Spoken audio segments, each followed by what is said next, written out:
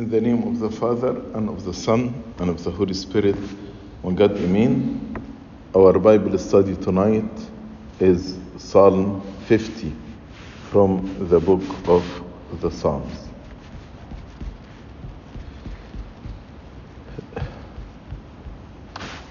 The title of this psalm is a psalm of Asaph. Asaph wrote 12 psalms. So this is the first psalm of the 12 psalms composed by Asaph. Who is Asaph? Asaph was a Levite, son of Berechiah, a great singer and musician of David and Solomon's time. And the references are in front of you. He is mentioned with great respect in Nehemiah chapter 12. Also, it was said about him that he sounded with cymbals of brass. So he used cymbals like the cymbals that we are using, but cymbals of brass. His band, composed of his sons or companions, were also eminent in the days of David, as we learn from 1 Chronicles chapter 25. 1 Chronicles 25 verse 1 and 2 Chronicle 29 verse 30 add that Asaph was a prophet in his musical composition. So his musical composition was prophetic. Many times a prophet is called seer. Seer can see, has a vision. God let him see what other people cannot see. So Asaph also is called a seer, one on whom the Spirit of God rested, and seems from his education, the natural talent to be well qualified to compose hymns or psalms in the honor of God. We don't know in which occasion this psalm was composed.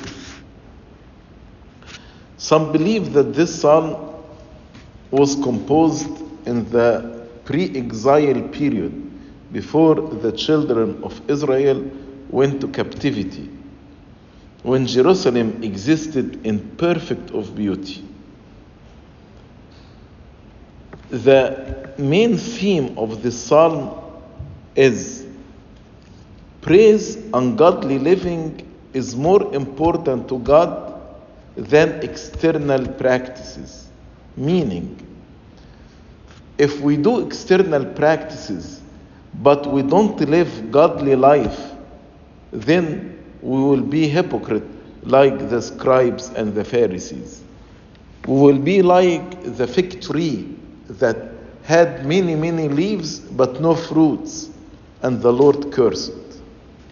It is false religion to focus only on the external practices without godly living. And false religion in general is a significant theme of the Old and New Testament. The prophets pronounced in the Old Testament judgment on those who claim to be faithful, but whose lives failed to live up to their claims. Also, the Lord Jesus Christ confronted the same problem with the scribes and Pharisees. This psalm is a solemn vision of the day of judgment, as if Asaph is making a picture for us about a day of judgment. And in this psalm, the Lord is represented as calling the whole earth to hear his declaration. He declares the nature of the worship which he accepts. What kind of worship God is expecting from us, and what kind of worship God accepts from us. Also, he is looking for honest sacrifice of thanksgiving. And God also in this psalm outlined some of their sins, like rejecting instruction, robbery, adultery, evil, deceit, slander. And the psalm ends with God delivers a warning to those who have forgotten him, and he tells them how to achieve salvation. This psalm, we can say, deals with our duty toward God and our duty toward our neighbors. It addresses the nature of acceptable service, our duty toward God, and the obligation of social morality, that is our duty toward our neighbors or others. This psalm is 23 verses. We can outline it like this. From verse 1 to 6, the mighty one, God and his judgment. From 7 to 15, the judgment of God against his people. 16 to 21, a rebuke for their disobedience to his commands. 21 and 22 and 23, conclusion with a warning and a promise. Warning and a promise. So let's start from verse 1.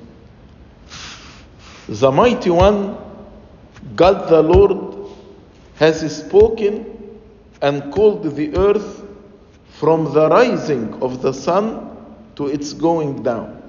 So God is calling here everyone from the rising of the sun to its going down. So Asaph the psalmist began by referring to God in terms of utmost majesty, using several names in the scripture to refer to God. He used the three names: Mighty One, God, the Lord. And some observed that these three names, Mighty One, God, the Lord, have three distinctive accents set to them in the Hebrew language. But these three distinctive accents join in a singular verb. God has spoken. So they said these three description or names of God, Mighty One, God, the Lord, can refer to the Holy Trinity. And since it used a verb singular, that is the unity, three in one. So this verse carries the mystery of the Holy Trinity. However, most commentators believe that all the names Mighty One, God the Lord, refer to Christ, the Son of God, who is our righteousness, and to whom he, being the eternal Logos, spoke here. Because the Son is the Word of God, is the Logos. So has spoken refers to the Word of God, the Son of God. He has spoken all things out of nothing in creation. In creation he said, let be light. Then there was light. So out of nothing he spoke, then the things were created. So the Mighty One, God, the Lord, has spoken and called the earth from the rising of the sun to its going down. So he addressed all the inhabitants of the world. This call is made to all the earth from one end to the other. All should appear before him. This verse actually is applied to the first coming of Jesus Christ. Because Christ, on his birth or on his arrival to the world, has spoken the words of his gospel. And he has called, he invited all the earth to hear him, to hear the good news of salvation. Then in verse 2, he told us from where God has spoken. From where? So verse 2, he said, out of Zion, the perfection of beauty, God will shine forth. Out of Zion, the perfection of beauty, God will shine forth. So, the place where God began to speak was Zion, as we read in Isaiah 2 verse 3, for out of Zion shall go forth the law and the word of the Lord from Jerusalem. And the Lord Jesus Christ was born there in Bethlehem, the place where he was supposed to reside and where he would now sit in judgment. That is Zion. So the perfection of beauty out of Zion, the perfection of beauty. So perfection of beauty can refer to Zion. And if it refers to Zion, which is Jerusalem, because the temple of God is there. And this is called God's dwelling place. So God's perfect beauty shines forth from Zion. The beauty of God, his perfect beauty, shines from Zion. Why Zion? St. John Chrysostom is telling us why Jerusalem, why Zion. He told us from there, from Zion, the apostles were dispatched to the whole world. In Zion, there occurred the resurrection, there the ascension, there the prelude and commencement of our salvation. There the ineffable teaching began to be proclaimed. There the Father was first revealed in baptism of the Lord Jesus Christ. And the only begotten known, he was revealed to us, the Son. And the wonderful grace of the Spirit given. Considering all this, the inspired author called it God's beautiful maturity, or the perfection of beauty. It is his goodness and loving kindness and his beneficence to all the people. That's why he called the Zion the perfect beauty. According to the Septuagint version, beauty is referring to God, but in Hebrew, beauty appears to Zion.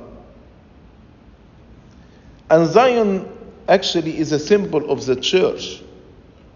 So the spiritual beauty of the church reveals God's beauty, for God purchased the church by his precious blood. And we can call the church the perfect beauty because here we take communion, here we are baptized, here our sins are forgiven, here we are in unity with God. Other commentators said the perfect beauty is Christ. Christ is the perfection of beauty. As we read in Psalm 45, he is fairer than the sons of men. He is more glorious than the angels in heaven. So the glory of all the divine perfections is obvious and seen in his work of salvation, as well in himself, in his character. Verse 3, if verse 1 and 2 speak about the first coming, verse 3 speak about his second coming for judgment. So our God shall come in the future and shall not keep silent. A fire shall devour before him, and it shall be very tempestuous all around him.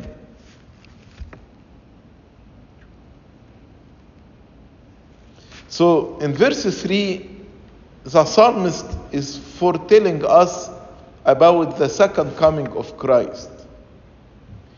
In his first coming, he came veiled in a form of a servant, in meekness, in order to redeem us by his death and passion. But in the second coming, he will come manifestly and revealed in all his power, not in a humble manger, but in the clouds of heaven. And when he comes, he shall not keep silent, as in the first coming. In the first coming, we read about him, he was led as a lamb to the slaughter, and as a sheep before its shearer is silent, so he opened not his mouth. That's the first coming. But the second coming, he shall not keep silent. He is coming to judge the world.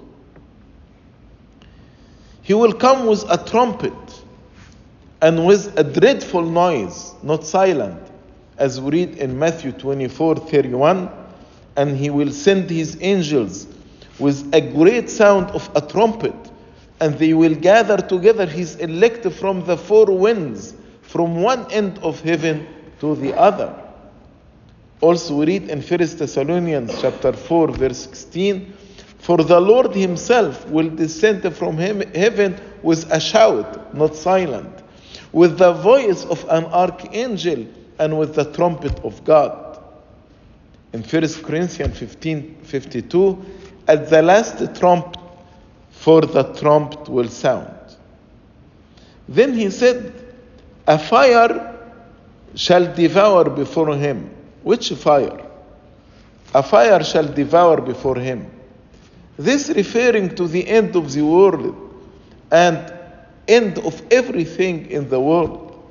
As St. Peter said in 2 Peter chapter 3 verse 10, but the day of the Lord, the day of judgment, will come as a thief in the night, in which the heavens will pass away with a great noise, and the elements will melt with fervent heat. Both the earth and the works that are in it will be burned up. So the meaning here is, a fire shall devour before him to destroy everything on the face of the earth.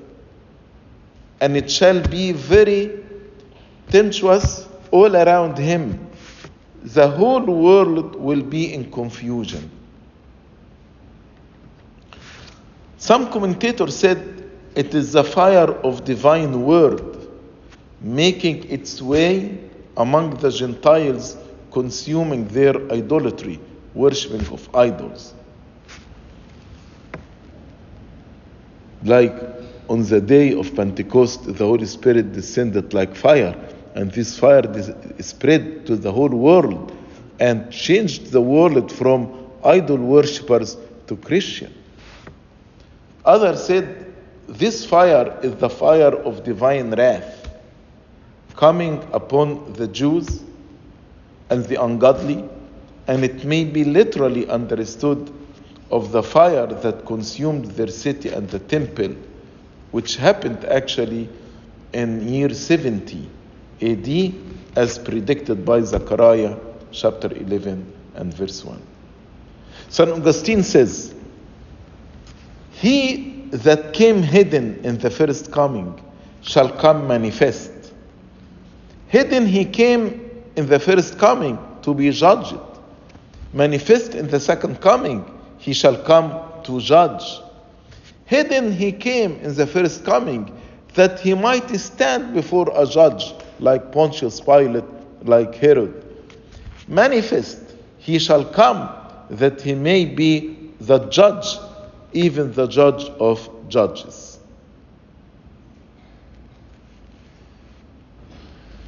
Verse 4, he shall call to the heaven from above, and to the earth, that they may judge his people. So heaven and earth are called upon to come together as witnesses of his judgment, by which he will separate the faithful believers from the hypocrite, the wheat from the chaff. So in the day of judgment, there will be an immense crowd present. He shall call to heaven from above. So who will come from heaven? All the angels will be gathered. As we read in Matthew 25:31, when the Son of Man comes in his glory and all the holy angels with him. So in the day of the judgment, all the angels will be there to witness the judgment.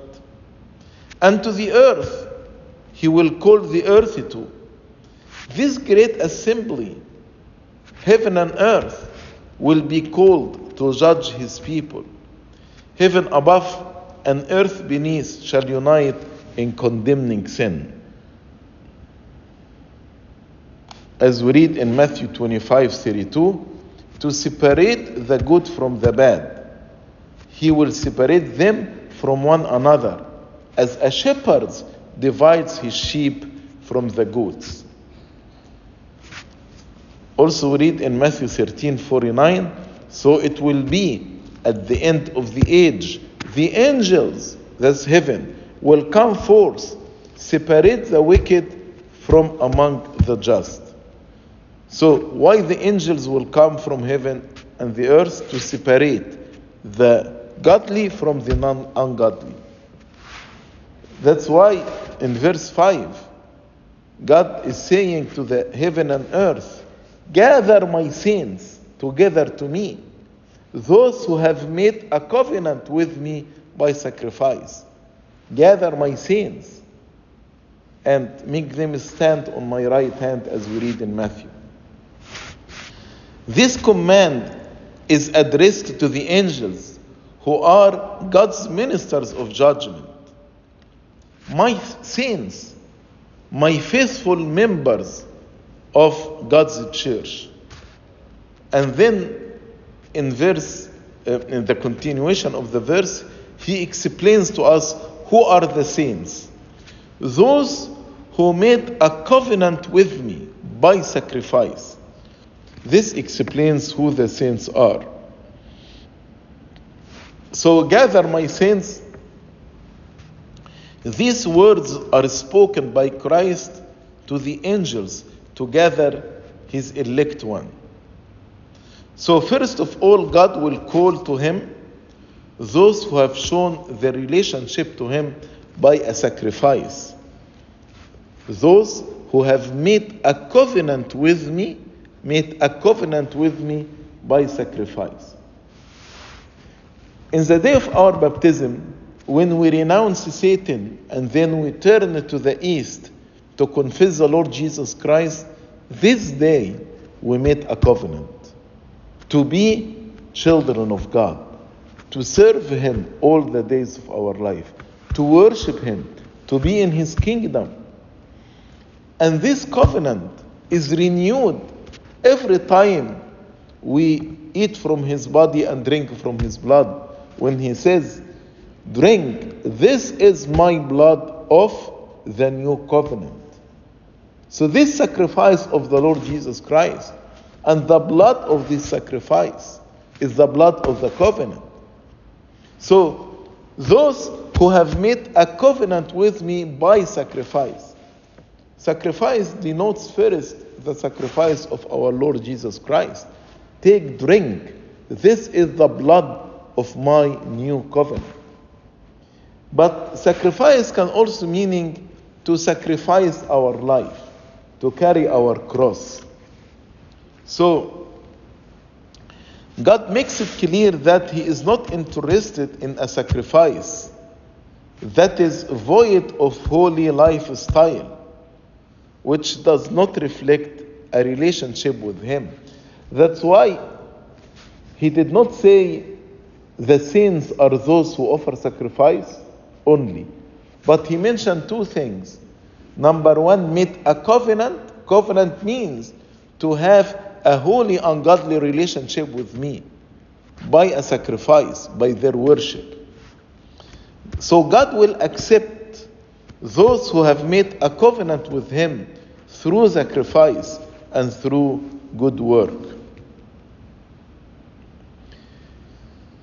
Those who have demonstrated that they are in relationship with him by sacrificing, and also by accepting the sacrifice of our Lord Jesus Christ. Verse 6, let the heavens declare his righteousness, for God himself is judge. Selah. God called the heaven to be witness. So nobody can accuse God of impartiality or favoritism. God doesn't need witness, but the heavens will declare his righteousness. So the psalmist hear the heaven, which have been gathered to witness the trial, the judge, proclaim the justice of God as a guarantee of the impartiality of his judgment. God most certainly will judge the earth, including all the wicked, and he will do so in righteousness. So it is an inspired prophecy of that day when the Lord shall discern between those who fear him and those who do not fear him. Then, Selah, when you read this word, it is just a pause for reflection and meditation. And after he spoke about the judgment day, so the psalmist here is calling us to pause in reverent prostration and in humble prayer when we remember the day of judgment. St. Augustine said about the righteousness of God, truly this righteousness of God to us, the heavens have declared, and also the evangelists have foretold. Through them, we have heard that some will be on the right hand, as we read in Matthew, some will be on the right hand of God, to whom the householder God says, come you blessed of my Father, receive what? The kingdom, a kingdom of heaven. So St. Augustine is asking, I will receive a kingdom in return for what? To receive a kingdom in return for what? In return for what thing? I was hungry and you gave me to eat. So St. Augustine pauses here and says, what's so valueless, what's so earthly as to break bread to the hungry, at so much is value, this is so much is valued, we will receive the kingdom of heaven in return for breaking bread for hungry. The heavens shall declare his righteousness, for God is judge, truly judge. God is judge, not confounding but severing, for the Lord knows them that are his.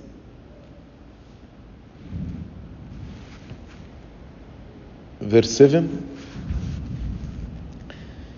hear, O my people, and I will speak, O Israel, and I will testify against you.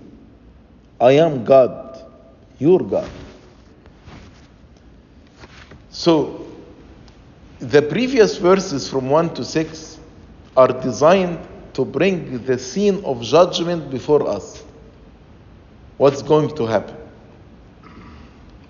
The serious and grave scene now opens, and God now speaks. God himself speaks from verse 7.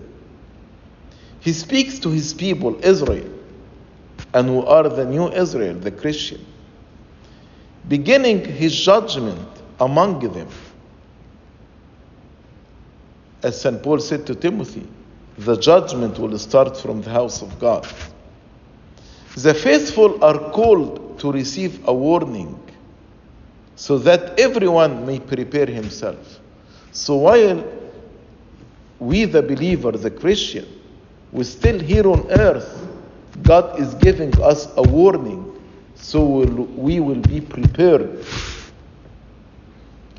And this particular address is made to the people of God, to the believers, because the purpose of the psalmist was to rebuke the customary tendency to rely on the outward form of religion, while its spirituality and its power is denied. And until now, I think we need this rebuke. Many of us, the relationship with God, to come to church on Sunday, attend the liturgy, take communion, and that's it. So that's exactly the outward form of religion, while the spirituality of our faith and its power is denied. At the end of the verse 7, God said, I am God, your God. This is enough reason why we should hear him when he speaks. He is our God. I am God, your God. He is our God, from whom we have the strongest assurance that he knows how and also wishes to give us the most useful instruction. He knows how we should live our life. And also, because he's our God, he wants to give us the most useful instruction. I am God, your God, means he loves us, and therefore he wants to teach us what's most useful. St. Augustine says, he shall come and shall not keep silence in the second coming. See how that even now, if you hear, he is not silent. So St. Augustine saying he is not silent only when he comes in the second coming, but even now he is not silent. He is speaking. For if you do not hear, I will not speak to you. God is saying, if you are not going to hear me, I will not speak to you. For if you don't hear, even though I shall speak, it will not be to thee. What about God speaking, like in the gospel? But if we don't hear it, then God is not speaking to us, because we are not hearing. When then shall I speak, God is saying to you, asking each one of us, when then shall I speak to you? If you hear, then he will speak to us. Then if you hear, you will be my people. So as if St. Augustine is saying, if you hear the word of God and listen attentively and do them, then you are among his family, his people. If you don't, then you are not among his people. Hear, O my people, and I will speak. Hear first, and I will speak. O Israel, and I will testify against you. I am God, your God.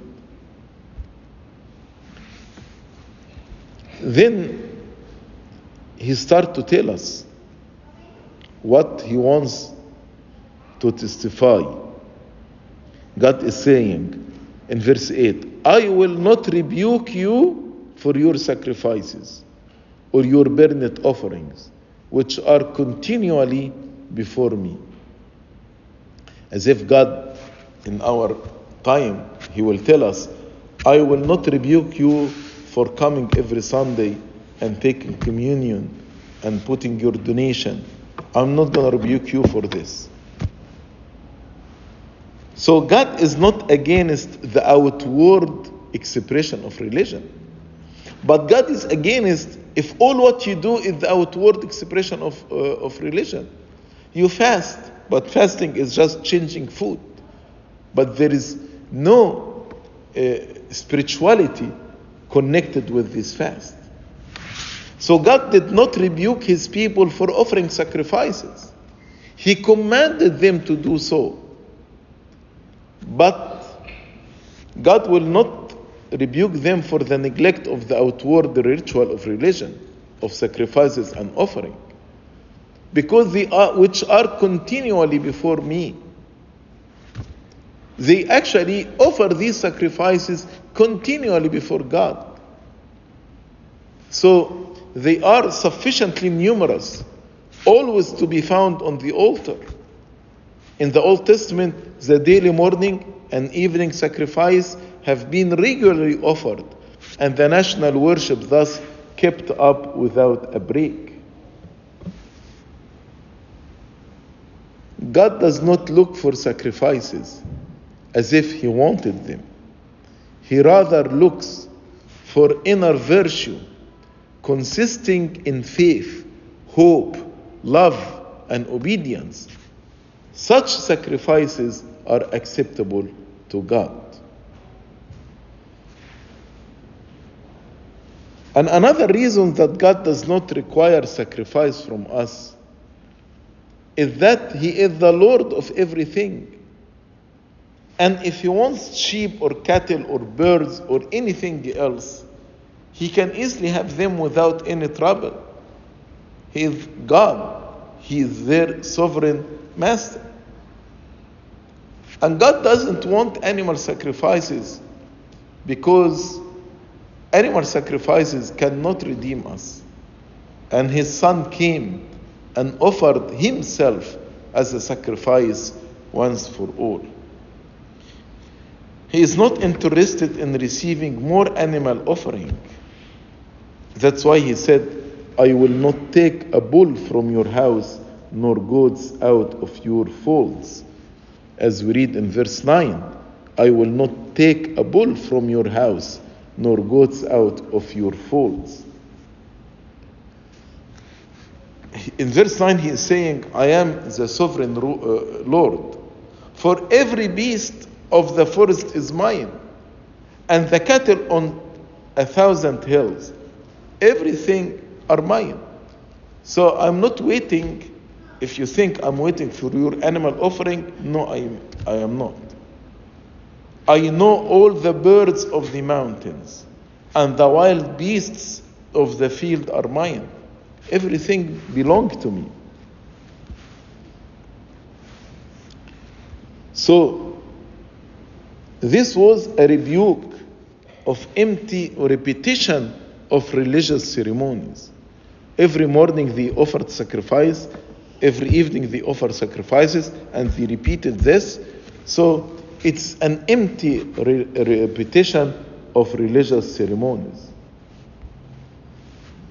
This shows that the sacrifices of the law of the Old Testament were symbolic of a higher and spiritual thing. And animal sacrifices were not pleasing to God except under their symbolic aspect.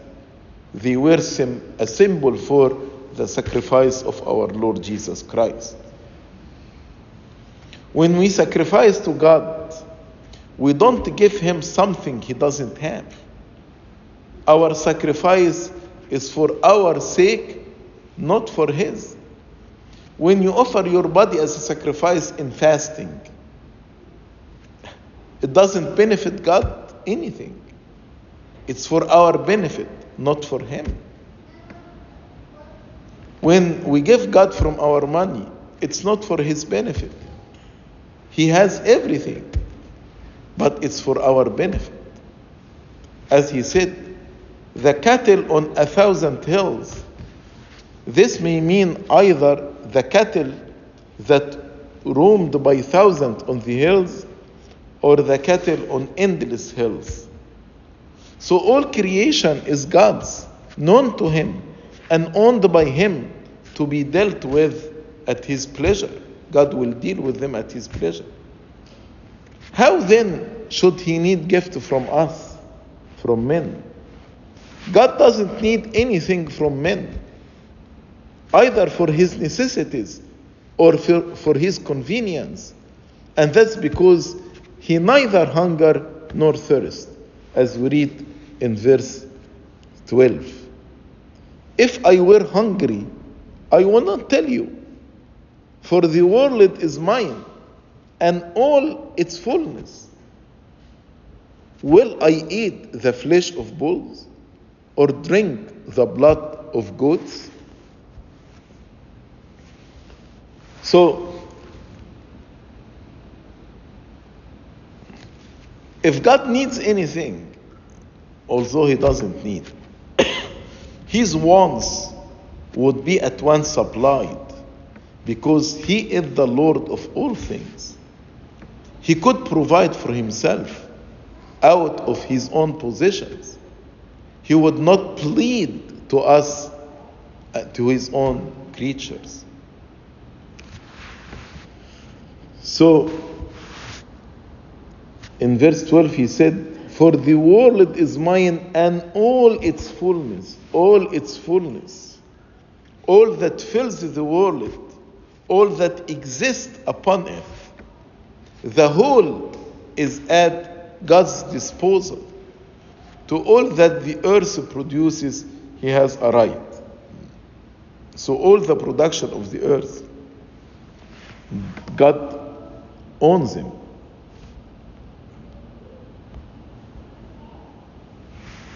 So, can anyone suppose it possible that God, the Lord of heaven and earth, the invisible author of all things, both visible and invisible, need material sustenance? And can condescend to find any sustenance in the flesh of bulls and blood of goats? As he said, will I eat the flesh of bulls and drink the blood of goats? St. Augustine says, you have heard what of us he requires. He does not require from us animal sacrifices. If of such things you were thinking, if you think that God needs these animal sacrifices, now withdraw your thoughts from such things. No, you need to change your mind. Think not to offer God any such thing. If thou hast a fat bull, kill for the poor, give it to the poor. Let them eat the flesh of bulls. God doesn't need it to offer it as sacrifice in the Old Testament. So, what God needs, in verse 14 and 15, he's telling us what he needs from us. Offer to God thanksgiving, that the sacrifice he wants from us. And pay your vows to the Most High. Call upon me in the day of trouble. I will deliver you, and you shall glorify me. So, having established the insufficiency of sacrifice, without inner submission of love, the psalmist now teaches us that it is by such inner acts of virtue that God is most pleased. God pleased when we give him thanks and when we praise him. And that it is through such acts we can be saved in the last judgment. The one offering acceptable to God is praise and thanksgiving out of a life of obedience and a living trust in him. When we come to the church, we come to offer praises of thanksgiving. And this is the acceptable sacrifice before God. When it comes from pure heart, a life of obedience, and a living trust in God. God wants his people to present their sacrifices as the tributes of their gratitude to him. Pay your vows to the Most High. You vowed on the day of baptism, when you looked at the east, to live in godliness, to live in holiness. So these are the vows. Pay to him love devotion, through service and worship. And when troubles come, as he said, call upon me in the day of trouble. Don't seek human help without coming to me. Don't rely on connections without coming to me. Call upon me in the day of trouble. I will deliver you, and you shall glorify me. So when trouble comes, don't trust people for relief, as hypocrites generally do, but give glory to God and rely upon His promises and expect help from Him by a deep and heartfelt prayer. Yes, God may use some people to help you. That's true. But if I go to the people without going to God first, then I trust people more than God. But I should go to God, and then God will actually use these people to fulfill His will. God takes pleasure and prefers the prayer of a broken heart, as David said to him in Psalm 51, to the burnt offering. He told him, if you want burnt offering, I would have given them. But the sacrifice to God is a broken spirit, a broken heart. Prayer will honor God, and grateful perception of His answering mercy will also glorify Him. When we pray to God and go to Him in the day of trouble, this will honor Him. And also when He answers our prayer by His mercies, and we give praises of thanksgiving in gratefulness, this also glorify Him. It is a beautiful promise. Call upon me in the day of trouble, and I will deliver you. It's a promise. Call upon me, I will deliver you, and you shall glorify me. That is the offering of thanksgiving. Let me conclude our Bible study tonight here by St. John Chrysostom. He said, why you ask? Did he say, call on me?